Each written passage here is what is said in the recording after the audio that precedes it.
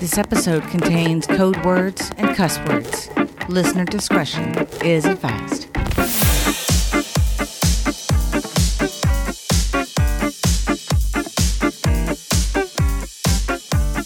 Welcome back.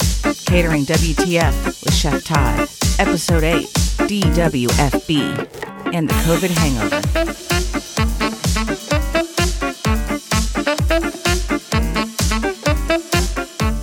Hey guys, welcome back to another episode of Catering WTF. This week's episode is going to be titled D.W.F.B. And it's a code word I used to use back when I worked in Atlanta because we're busy all the time. And basically, what people don't understand about the restaurant business and about catering business is even when you're not busy at work, like it's a Monday or whatever it is at restaurants or catering, you don't have stuff happening that night, there's still a ton of crap that needs to be done, right? So you're trying to get building maintenance done. You're trying to get prep done, ordering, you're meeting with purveyors. You're doing all the things that you need to do to run your business. And when you're really, really busy and you're doing parties, that takes precedence. So you're doing that. Well, this is one of those weeks for me. And the title for DWFB is Dude, We're Fucking Busy. So it's in the middle of COVID. It's Valentine's Day weekend. We know that we're going to be busy, but because of COVID, we're not slammed. Well, that didn't turn out the way it was supposed to turn out. This was a 60-plus hour work week for me and most of my staff because we had a lot going on and we had 8 pop-ups. Okay, so I talked about this in the last episode. Pop-ups are the things that happen like 5 days before, 3 days before, to 8 days before, different things like that. So they cause a tremendous amount of work for an operation team that has SOPs. So this is what the week looked like for me. We had 8 pop-ups, one of which was it's the hospital workers here that have opened at the Coliseum so that they can do the vaccines, right? So they have workers and volunteers trying to give out the vaccines. They called us. They need a hot lunch. They have to feed their workers. Obviously, they don't have a lot of money. In this particular case, we donated it, obviously in hopes to get hospitality moved up on the list. Not that that's going to happen because we did 80 hot meals, but let's just hope. So that was one of the pop-ups. We're going to take it. The other thing is this is reality, people. The days of planning something way out are long gone. So as a business of catering and a business of restaurants, you don't know. You don't know what your reservations look like at a restaurant. You may be dead on a Friday and Saturday and think, shit, we're going to limit our staff. And then at the last minute, you get walk-ins and reservations and phone calls because the day looks good, or it's sunny, or people decided that they can go out and they feel safe. It's all those different things, and that's what's happening in catering. People wait to the last minute. I'm not going to do a wedding, book it, pay for it, and then have to cancel it. So because of that fear, it creates a lot of stress on our industry and what's happening in our industry. So there's times that I want to do this podcast, and I just don't have the time to do it. Or give it my best effort. So that's part of what's happening this week. So we had 8 pop-ups. We did over 100 Valentine's Day kits, right? It's Valentine's Day and nobody wants to go out to eat. There are a few people only want to go out to eat. So we delivered kits, which we crushed. But that's a lot of making boxes, taping everything up. Shit, we had a problem with buying tape. We went out 3 times to buy fucking packing tape. This is the kind of crap that happens every day. Right? And then we get those done. Not only do we get them done, but we have pickup locations at our catering company, and we have an alternate pickup location that's about an hour and a half away for those people. So we have 2 locations that we're picking up, plus we're doing deliveries to individual homes. So that's a lot of staff coming in to make all this happen. We had another COVID scare. So somebody thought they were sick with COVID. Now they tested negative, but it's like that throws a wrench into the plan. Do we close? Do we not work? How do we get the kids out? How do we do the parties? All that kind of stuff. Then we had staffing issues. I've had several people on our team that can't make the hours that they need to make. This week was great. The week before, not so great. Next week, not good at all. So it's like they're trying to find other jobs. So trying to be the chef that has to schedule around everybody else's obligations because they need money makes my job extremely difficult. After that, we did a training video this week because we're trying to upgrade our staff that we hire in, make it easier on us and also make it easier on them. So we had an entire film company come in this week, start working on videos and different training things where we had to produce different food stations, passing trays, passing items, uniform changes, all the different things that go along with that. That was 2 like 12-hour days just to film that. And filming is not what we do. So filming is stop and go and let's just film this part here and then we'll film the other part 2 hours later. So that because that's what makes sense in the location and all that stuff. It's like I felt like I was filming fucking Lord of the Rings because it was so much going on. Then we had 2 weddings on this weekend. And of course in Charleston right now, it's fucking 30 degrees, raining and sleeting. And let me tell you, this city is not used to that cold weather. And they're not used to being outside. Both weddings were outside. So it's like, this is crazy. Like servers are freezing. Everybody's freezing. And I know the rest of the country has got like 27 feet of snow. So I get that. But this city is not designed for inclement weather as far as cold and snow. So it's just like Atlanta. I mean, there'll be a whole nother podcast on Snowmageddon when that comes around. Because that was a day I spent 3 days at work because I couldn't leave because I couldn't get out of the damn building. So those are the type of things that are happening this weekend. Then we have an opportunity to reconcept one of our restaurants that closed during COVID. And, we're paying rent and doing the things that we need to do on it, but it's closed. So how do we open that? How do we get that going? How do we start generating revenue out of that? And the old concept is not going to work in the new world of COVID. It's not going to work even a year down the road because this thing's lasting for a long time. And even if everybody gets vaccinated and things start getting back to normal, it's still going to be, in my opinion, to next year before it gets back to pre-COVID levels. So how do you design a new concept at a restaurant facility that you have and own and are paying rent on? And how does that affect your business? How does it affect your mental state? Right now, everybody's got COVID hangover. We're fucking over this. It's just exhausting trying to do this.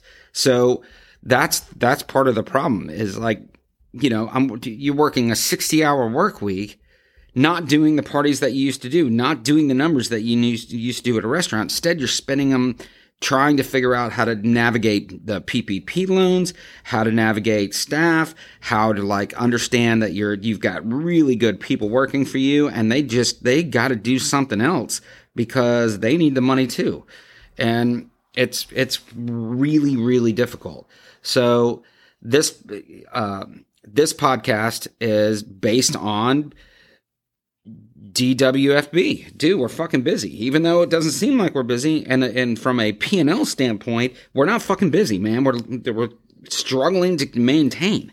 But we're all working our ass off, and the people who are working their ass off and doing the 60-hour work weeks out there, you caterers and stuff who are doing that, and you're not bringing in the revenue, you guys are the survivors. You guys are the ones that are going to win because you're putting forth the effort, you're putting forth your passion and doing these things, and that's what makes a difference. And that's what I'm trying to do. But unfortunately, this week, I just got overwhelmed, and so this podcast is short and sweet, and I'm going to go through that. I want to give you a little example of what we have upcoming.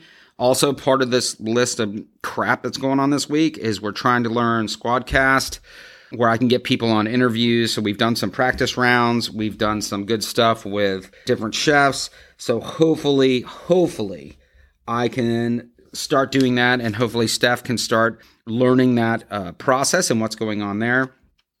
I do have two more rants in the hopper that are two of my favorite that we still got to work on. One is tastings. This is not a restaurant thing. No one does tastings at restaurants. Okay.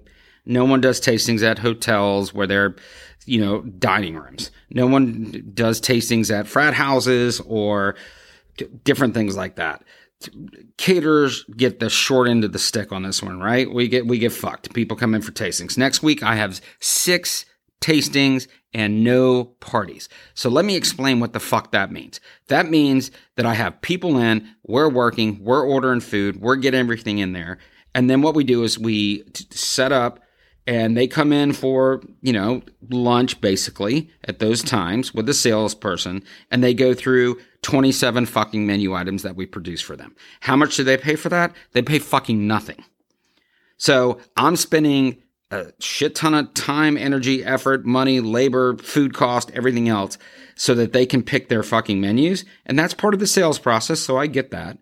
But at the same time, that this week, the upcoming week is going to be, it's a negative number for a business. We will lose money next week. We're bringing in nothing and we're spending probably around $7 or $8 grand. So that's not a smart business move, right? And so that's where we struggle. And that's where I spend time trying to figure out how do we do this differently? How do we make exceptions? Everybody else in the catering world knows what tastings are. They're a pain in the ass as far as what we do. But at the same time, they're a necessary evil. So there'll be a rant on that. I'm still working on my Pinterest rant because another thing that I can't stand probably doesn't affect restaurants and different other industries as much as us. But the amount of crap that's on the internet that people can watch and see that they want is great in one way and terrible in another. I call Pinterest Mythbusters because that's what I have to tell clients. I can't hang hot pizza on a fucking wall. All the shit will fall off, but they don't fucking get it because they saw it on fucking Pinterest. So it's those rants coming up. Plus we have, now that we got the Squadcast thing that we're learning, I do have an interview with Chef Will Adamick and Chef Ryan Witten that we're putting in the plans to get that going. I'm trying to learn how to interview people because mostly I just rant and talk over everybody. So that's a really fucking hard thing for me, is trying to keep that positive and engaged. And so there's no slowdowns and get the stories that I want for this podcast. I want the rants from them. But at the same time, I also want it to stay on topic and be positive and things like that. And so how do you do all that in addition to what I'm already doing? So those are the type of things that are happening this week. And again, I'd really like to have a 45-minute rant about something cool, but I just didn't have time this week. And that's because D.W.F.B. Dude, we're fucking busy, man. We're busy all the time. Chefs are busy all the time. If you think chefs go into the restaurant, cook, close the restaurant and go home, you're full of shit. They go home, first of all, they got to open and they got to clean up at the end of the night. So there's way more to it than just when you come in to eat. That's the first part. Same with catering. Then the other part too is there's menu development and ideation and like how to work on things. And like right now I'm dealing with Chef Andrea in our bake shop and trying to work on like 20 new fucking ideas that are going into this potential reconcepting for our restaurant that has bakery items in it and different things like that. That takes a lot of time and effort. We're not clocked in for that, right? We're not at the restaurant for that. So it's an all day, everyday thing.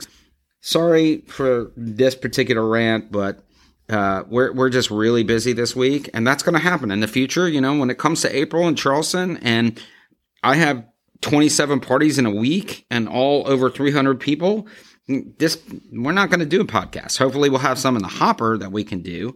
But for the most part, I'm going to get my ass kicked. And that's what's going to happen. So that's the reality of what it is. I want to let everybody know that, and everybody in this industry knows that there's slow times, there's busy times. As an upper level manager, there's no slow times. You're always trying to do something different.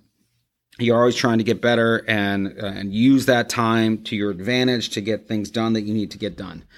I do want to ask a couple questions, though, because one of the things that I was thinking about while I was talking about this is, how many hours do you work? In my conversation with Chef Will, one of his selling points is to a chef who's creative and wants to work but has a family at home, being able to work Monday through Friday, going in at 7 in the morning, 6 in the morning, and then work until about 3 or 4, and cleaning up your kitchen and being done. I mean, that's a fucking luxury in our industry. So that's a selling point for him. So I wanted to ask a question. So what does your great schedule look like? What do you think the restaurant schedule should look like? I know a lot of people who would rather come in around 1 o'clock and fucking work till close and have the mornings. So it's all different. The other one is, how many days did you work more than 24 hours? I've had a bunch of those. Literally working more than 24 hours. When Super Bowl was in Atlanta, I literally worked an 18-hour day, came home, took a shower, went back to work for another 18-hour day. Never slept. So there's those stories. When you're busy and shit hits the fan and you have to be there, I want to know those stories. Those are the stories I want to hear from you guys. Again, it's very important that you guys subscribe. Please try and subscribe on our page. We want to keep doing this. I've gotten a lot of good feedback from everybody. I try and keep this positive and funny at the same time. Make sure that you're listening, and hopefully in the upcoming few weeks, we will have a good amount of content that we can put out for you guys. And I'm really, really excited about some of these interviews. These guys are fucking great. Again, started in my very first podcast. I want to interview the people you don't know, the real workers that are going on. And I have a ton of them all set up. And when I say set up, I mean I reached out to them, or they've reached out to me and say, I want to be on your podcast. And that's as far as we got. But at the same time, we're going to try and get this working. That also takes time to learn these new technologies. So we're working on that. Again, please subscribe. Always remember to keep your passion high. Keep your boots on the ground. Make sure you're moving forward. And stay safe. And right now, stay warm. Thanks for listening to Catering WTF. We'll see you next time.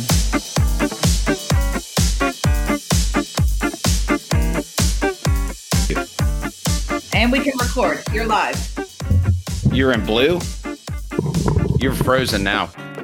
Honey. What happened to him? He's frozen.